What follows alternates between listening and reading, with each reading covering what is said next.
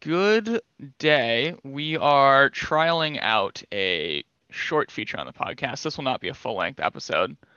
We are going to be discussing President Biden's comments on Putin, who he described as a killer, and world reactions to that, as well as a specific person, Recep Tayyip Erdogan.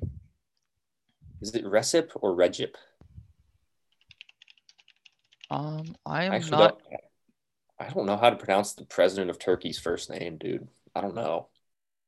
I've seen his name spelt with like with the normal C, and then I've seen it spelt with like the C that has like the accent under it. Mhm. You know what I'm talking about? I feel like we're getting off the key here. Regardless, Yes. the international reactions are pouring in to the Biden Yes. Putin spat In Turkey was unamused, shall we say. for reasons that are unclear, if not stupid at best. I guess. I guess emerging strongmen don't like when other strongmen are called out. I think is generally I think is the general mentality. I think. That makes about sense. Putin, to his part, had a creative response with "It takes one to know one," Yeah, and very this creative.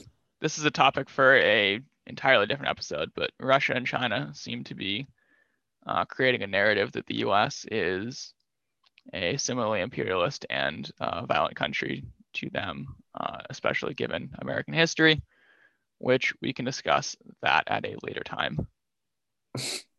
Well, it's kind of, I mean, this gets, like you said, this kind of gets into another topic altogether. But, Blinken and Sullivan, who are the Secretary of State and National Security Advisor, respectively, met with Wang Yi and Jiang Yemin, I believe, who are the foreign minister and essentially like Xi's equivalent of national security advisor. And they got into a verbal spat at their meeting the same day Putin got into basically the same day. Putin got into a verbal spat with Biden. Um, so yeah, they're kind of painting this narrative. So Casey, I know you want to talk about the definition of a killer because that's Mm-hmm. uh, Uh, yeah. Well, I mean, you certainly have aggressive, shall we say, to the least, actions in Europe. Um, Alexei Navalny may have some opinions as to who is the killer in this situation. um, yes, Russia setting up, I don't know what you call it, detention camps outside of Moscow for pro Navalny protesters. So that's kind of a dark move. I think that would kind of qualify as something that counts as killing, maybe. Mm-hmm. As we noted in the China Russia episode, the KGB has not necessarily left Putin. No, And once yes, once KGB, always KGB, man. absolutely. I mean, Russia is very clearly. Uh, I'm gonna refrain from saying enemy, but pure rival, revisionist power, Clearly, um, the, seizing autonomous territories, expanding influence, all of that, intensifying conflicts in the Middle East when they can. But Erdogan, he did a good job of refraining from explicit support for Vladimir Putin, but yeah. definitely seems to be straying from the NATO line here. I mean, yeah. It's kind of weird because, well, basically, Turkey and Russia are opposed to basically every conflict in, or like every conflict in, sight, essentially. They're on the opposite sides of conflict in Libya. Syria is a disaster that I don't even think I need to explain how they're on the opposite side of the conflict, even though they're in the Astana talks. It's pretty clear it's Russia and Iran, and Turkey's kind of like the third wheel in that conference. And then obviously Nagorno-Karabakh, Russia and Turkey are competing in the Caucasus. Um, Not to mention, Turkey has explicitly called for Ukraine's NATO membership. I think this ultimately comes down to like, because their interests are fundamentally different. But I think this ultimately comes down to um, world, I guess, worldview, essentially, in that um, even though even though Putin and Erdogan obviously disagree on a lot, and I would argue don't necessarily get along, they at least agree on one thing, and that's father knows best.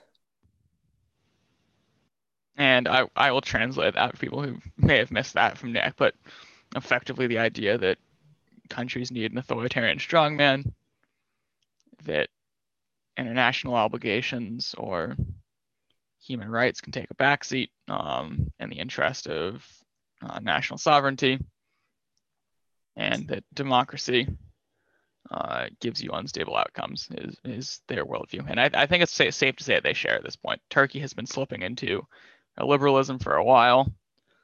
And while this It's isn't rated as not free by Freedom House. So, yeah.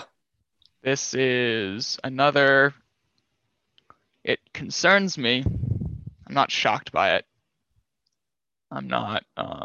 not frankly surprised, but it's just another, scratch at the concern of, well, how close are NATO and Turkey, and is it a situation of convenience because Turkey is geographically embedded in the region, or is it that they legitimately closely share worldview and are working and cooperating with each other? And I'm concerned that it's the former. And as that gulf continues to grow, who knows where we're heading? Yeah. I mean, it kind of leads to concerns about, I mean, it kind of leads to concerns about, like, what NATO means as an alliance, because Turkey isn't the only illiberal member either.